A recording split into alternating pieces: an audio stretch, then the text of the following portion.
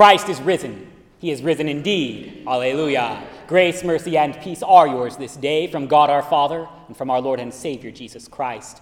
Amen. Dear brothers and sisters in Christ, so says St. Peter, who is there to harm you if you are zealous for what is good? But for some reason, we read that and assume there should probably not be an answer. Like, if we really love God, how could he let us suffer? Peter wrote that line to a church in martyrdom. He'd die a martyr himself. They crucified him upside down because he didn't want to die the same kind of death that our Lord would die. He made his defense for the hope that was in him all upside down like on the cross. Now, who is there to harm you if you are zealous for what is good? I don't think he's trying to make the point that we think, because we kind of imagine that true Christian witness is about power, intellect, charisma. Look how he found Jesus and got his life together. We imagine Christian witness apart from lowliness, humiliation, suffering, because nobody signs up for that stuff.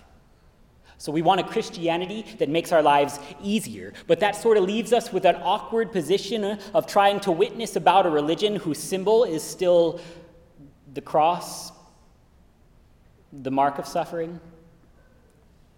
And when we imagine a Christianity apart from suffering, we imagine a Christianity apart from that cross. When you flee from suffering, you flee from that cross. Peter calls suffering for righteousness' sake a blessing.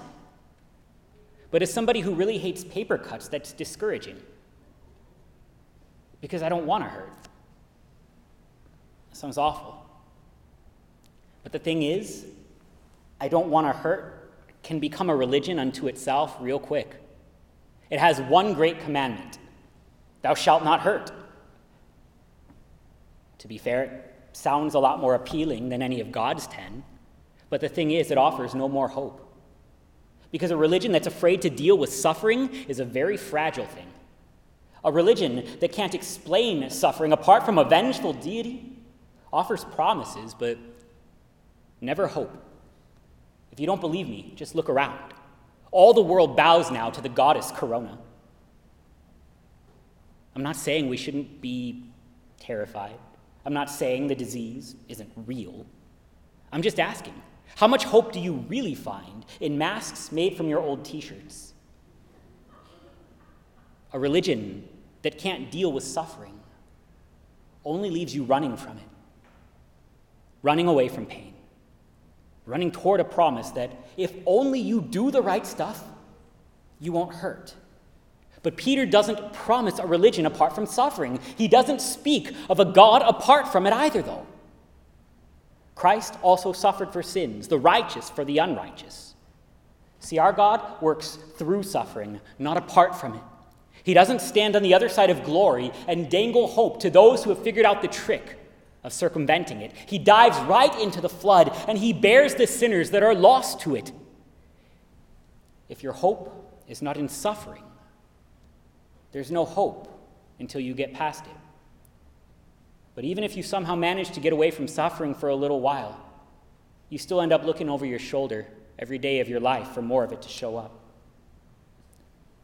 However, if your hope is in Jesus, you know, the Jesus who died on the cross, then you have a Jesus who wades right into the middle of suffering for you, so that you can even hope down here.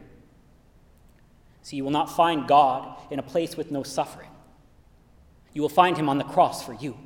And that doesn't just change how we see suffering, it changes even how we see ourselves. See, Jesus didn't bear the cross for those who were zealous for what was good. He bore the cross for those who got what they deserve. He bore the cross for those who suffer for doing evil. He bore the cross for the sinners, for me, for you, for us. And that cross there, he paid your debts. That cross there, he became your righteous. That cross there, he died so that you who were unrighteous would be made righteous by the power of his blood that cleanses you from all sin, that names you simply this: good, forgiven, righteous, not by what you did, but not by what you earned, by the God who suffers for you And on that cross works a good so powerful that it changes who you are from the inside out. Now you are not just innocent, somebody who can self-righteously insist that they don't deserve what happens to them, but that the world is just a really unfair place, and if you had your way, it would be way better.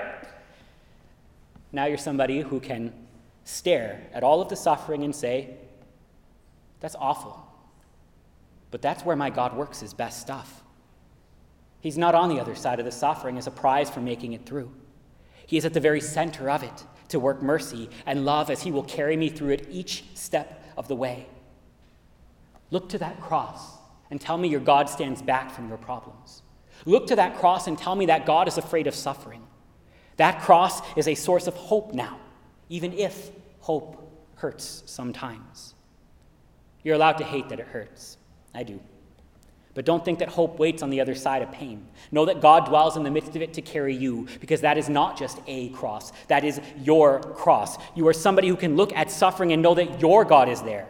So your suffering can't destroy you because you are baptized. For baptism now saves you. That mark of hope isn't a future promise. It is a now reality. Baptism now saves you. Right through the water, right through the flood, through all that is wrong and evil, you are still washed away, cleansed, and all that is evil is drowned in the victory over death by him who conquered it for you.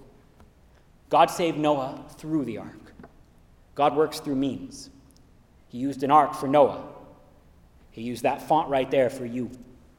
And that gives you something to hold on to in the middle of all the storms and all the suffering. You are baptized into Christ.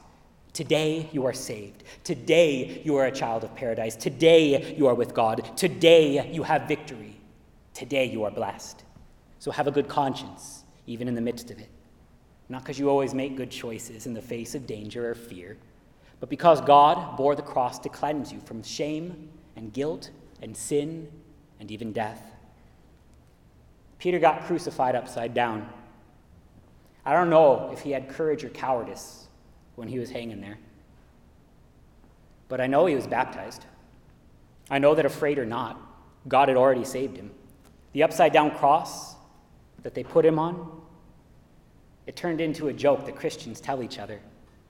See, the world calls the upside-down cross satanic, but the Petrine cross is an ancient Christian symbol. The upside-down cross is something that we have given to each other since the ancient church. It's a reminder that salvation is ours no matter what they want to call us, no matter what they want to do to us. God bore the cross first so that ours would be like his. We are baptized. So just like him, we don't stay dead. You will be carried safely through water. In the name of Jesus, amen. And now may the peace of God, which surpasses